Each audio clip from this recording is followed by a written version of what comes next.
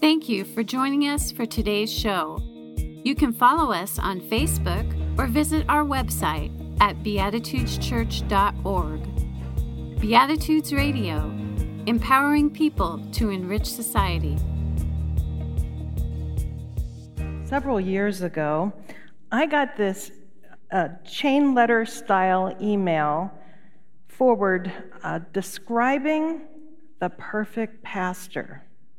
Check it out. I think your church might appreciate it since you're in an interim period and searching for a new and settled pastor. The perfect pastor preaches exactly 10 minutes. He condemns sin roundly, but he never hurts anyone's feelings. He works from 8 a.m. until midnight and is also the church janitor. The perfect pastor makes $40 a week, wears good clothes, drives a good car, buys good books, and donates $30 a week to the church. He is 29 years old and has 40 years' experience. Above all, he is handsome. The perfect pastor has a burning desire to work with teenagers, and he spends most of his time with the elders. He smiles all the time with a straight face because he has a sense of humor that keeps him seriously dedicated to his church. He makes 15 home visits a day and is always in his office to be handy when needed. The perfect pastor always has time for church council and all of its committees. He never misses any meeting of the church and is always busy evangelizing the unchurched. The perfect pastor is always in the next church over. If your pastor does not measure up, simply send this notice to 6 other churches who are tired of their pastor too. Then bundle up your pastor and send him to the church at the top of the list. And if everyone cooperates, in 1 week you will receive 1,643 pastors. One of them should be perfect. Have faith in this letter. One church broke the chain and got its old pastor back in less than 3 months. So yes, this document's funny because it pokes fun at our often unrealistic expectations. And sometimes we don't realize that our sentimental ideas of what a pastor is and does are dated and illogical. Maybe some really are stuck back in the 1950s and have this Norman Rockwell notion of what a pastor should be. One thing that I know is that my esteemed colleague and co-pastor, the Reverend Dr. Dick Wing, is having your board read Gil Rendell's book, Quietly Courageous, along with other people as well in the church. And the book centers on this idea that what this church has once been, and has even recently been, is not what it is now or will ever be again. And believe me, I know that there is some grieving there, some longing and nostalgia. And I've been getting to know a handful of you who have been here, some of you from days of your confirmation class and even earlier. And I've heard some of the stories you've told of days gone by. And I've known some of your beloved pastors during the time I served as a chaplain at the campus. There is grieving, to be sure, yet time marches on. Quietly Courageous talks in depth about the changing dynamics of contemporary church life and helps move leaders into the future where they can work creatively and courageously in this new context. So my take-home point for you all today is this: the major task at hand is determining who you are now and what you want to become so that you will call a pastor who will help you move into that place or equip you to move into that place, into your new or renewed vision of mission and purpose. Now, I use this word equip because that's what a good pastor will do. Equip the church to move into its fresh vision of itself. Equip, not empower. God empowers you. The truth is that many of us are United Church of Christ because we like to think of ourselves as progressive. The pastors don't have to be straight white males and handsome ones at that. We're United Church of Christ because we think that we think outside of the box and have moved beyond this need for patriarchy and hierarchy.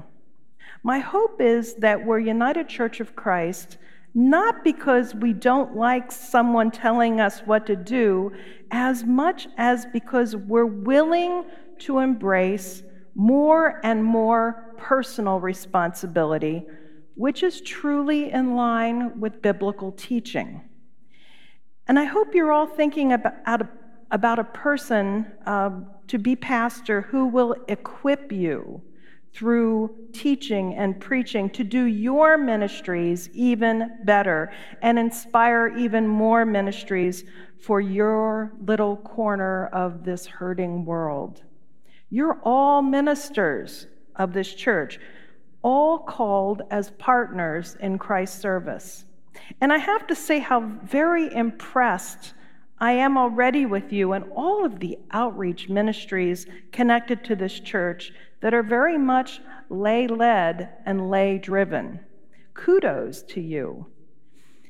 Now, the text from Matthew today, it's the lectionary reading, and I think it's amazingly apropos for this church today as you are still early in this process of finding a new pastor to call, hopefully sometime before next summer.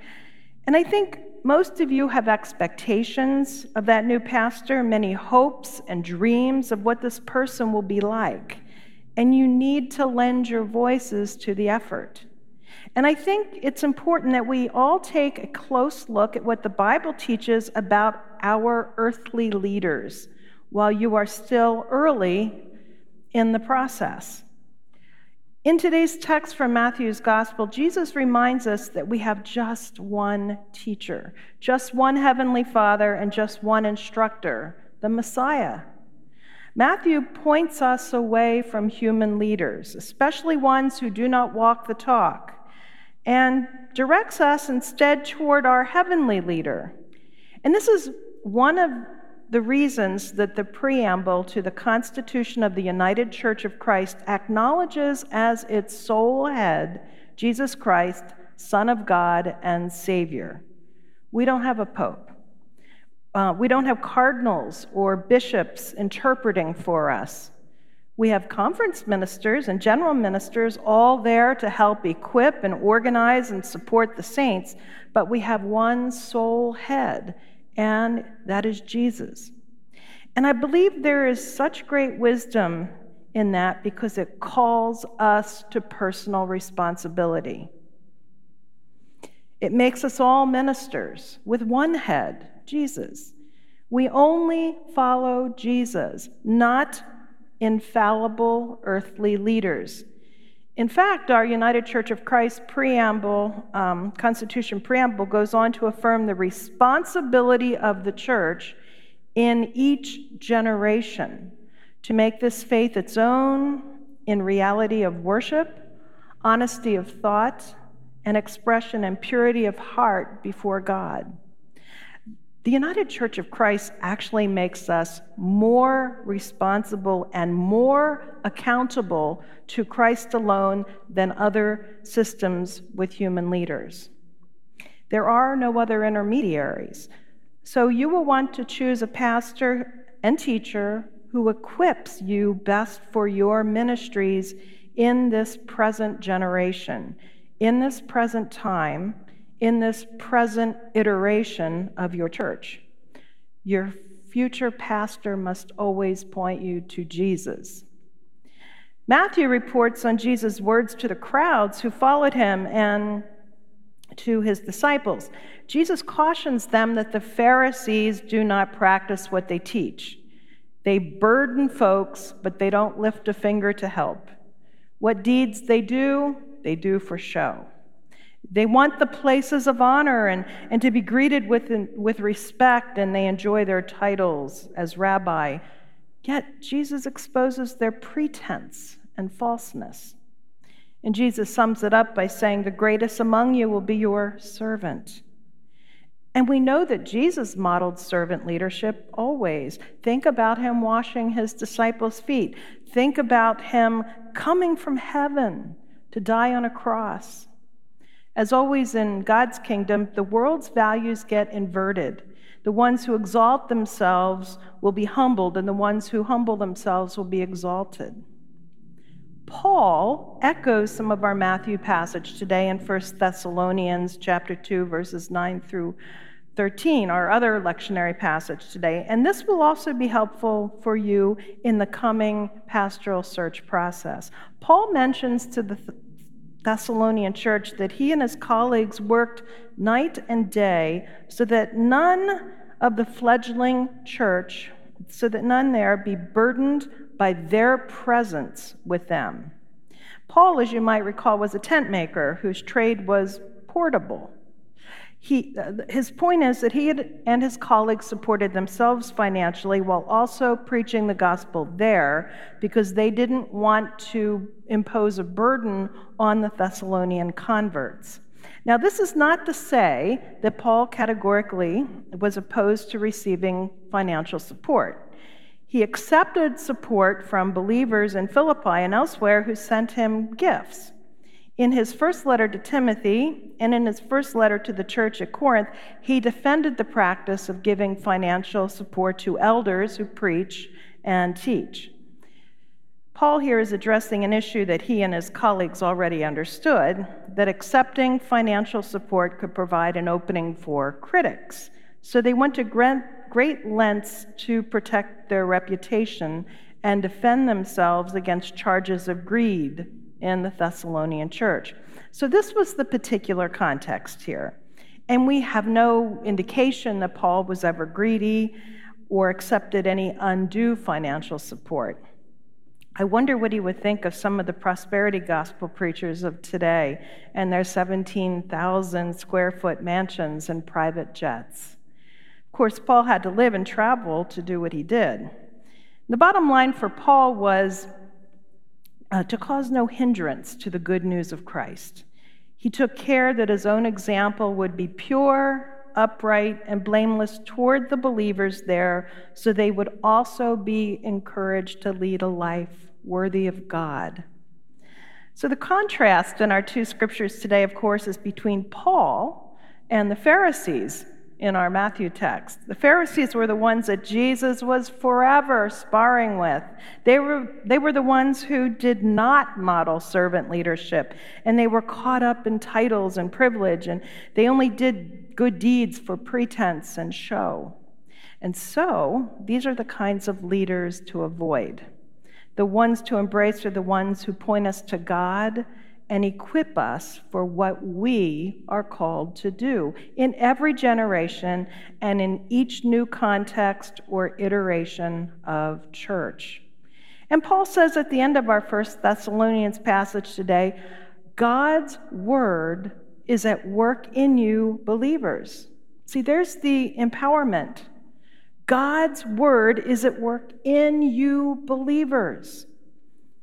We in the church today continue to have God's empowerment, but we always need equipping and inspiration as well. And I hope you will keep that in mind as you consider pastoral candidates. Now, I realize that we humans tend to invest quite a bit in our leaders. And sometimes I wonder if we do this because it's easier to blame them when things fail rather than ourselves. And so I hope that you are not intent on simply finding someone to grow the church or bring it back to its glory days in terms of numbers. I think any candidate out there might be alarmed by that request because it's widely accepted that the people, the laity, are the ones who grow the church. Think about how our Mormon friends, the Latter-day Saints, who don't have pastors, evangelize so successfully. 2 by 2, those LDS missionaries canvass the globe, and this is one reason for their constant growth. I had one person accuse me of not being able to grow my little Scottsdale church in the years I have been there, and I bit my tongue, holding back the question, so who have you all brought in? Now, my favorite seminary professor used to say that the reason we need to bring people into the church is to bring them to safety, to a place where we can watch each other's back. Church is the place where we can help one another raise children and collectively teach those children, in churches that have children, about the faith. And even if there are no children, and that's simply not who we are these days, as is my Scottsdale church, our participation here gives us strong ties and bonds so that we are moved to visit one another when we are sick and take one another casseroles when someone passes away. The seminary professor used to say that the church was like the ark in the story of Noah's Ark. The ark was the place to get out of the rain and away from certain destruction. And the church is like that too. We bring people in so that we can grow together into a better way to be and live in this world. We learn how to transform the world together in church. Now, I'm well aware that churches can be destructive and harmful places too. Last week was Reformation Day, and that day commemorates the great reformers of the Christian faith. Martin Luther and others saw the church becoming a destructive place and wanted to correct its abuses from within, abuses originating in the Roman leadership. Luther wanted the church to get back to the heart of the gospel and look to Scripture alone for the rule of practice. Earthly leaders in the church were espousing false doctrines and instituting practices, including the sale of indulgences. In other words, paying money to absolve oneself of sin or spring the soul of a loved one from purgatory and the suffering there. Luther and others saw the church and its practices getting woefully sidetracked by human leaders, and he called the Roman leadership on the carpet for it by hanging those 95 theses on the castle church door in Wittenberg, Germany. So this act, of course, was widely regarded as the primary catalyst for the Protestant Reformation. Now, as great as Martin Luther and other reformers were, they also had their human faults. But I will say that Luther never wanted schism. He never wanted Lutherans, sweet as they are. He wanted to keep the Roman Church intact and correct what he perceived were its wrongs. But people, again, are always so inclined to follow and align themselves behind earthly leaders. So you see that not much changes over the centuries. It's always the same thing over and over again, even all the way back to the churches in our epistles, churches threatening to split into the camps of Apollos or Paul. Yet, Scripture continually calls us to rise above our human inclinations to follow flesh and blood rather than look to God as our teacher, our Father, our Mother, and Messiah. My friends, please know this. The goal of the Christian leader is simply to direct us to Christ and equip us to minister and evangelize in this world. And I would say to all of you who have held tight that you are closer than ever and can have a bright future together. Know that church is always reformed, always reforming, which is the heart of the Reformation. We need to rise above this preference for the old notions of church and church leadership and learn to live in the dynamic movements of the living God. And by doing so, we are called to share our common life together in new and creative ways as we exercise the gifts that God has already given us in this local body of Christ. Reformation faith is forward rather than backward looking. It's evolving rather than static, and it seeks to live and breathe in this moment rather than in a previous time or age. The greatest among you will be your servant, is what Christ says in verse 11 in today's reading from Matthew. Christ is the one who is the perfect leader, and his style was servant leadership. He modeled leadership for the church. He was willing to work to wash his disciples' feet. His life ended in self-sacrifice at Calvary. He showed his followers how to serve, and he demands no less of those of us who would carry forth his work on earth. Jesus teaches all leaders for all time that greatness is not found in charisma, in mind-blowing sermons, in superhumanness, or in Norman Rockwell notions of the perfect pastor, but in love, which must issue forth in service. And his service to humanity was redemptive, liberating.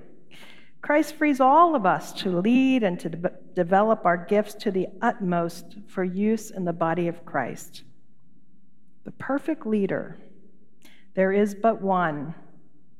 The perfect pastor, there probably isn't one, but a good one will equip you, nurture your gifts, and free all of you saints on this All Saints Sunday to serve. Amen. Thank you for joining us for today's show. You can help us to continue this program by making your donations at beatitudeschurch.org/online-giving. Beatitudes Radio, empowering people to enrich society.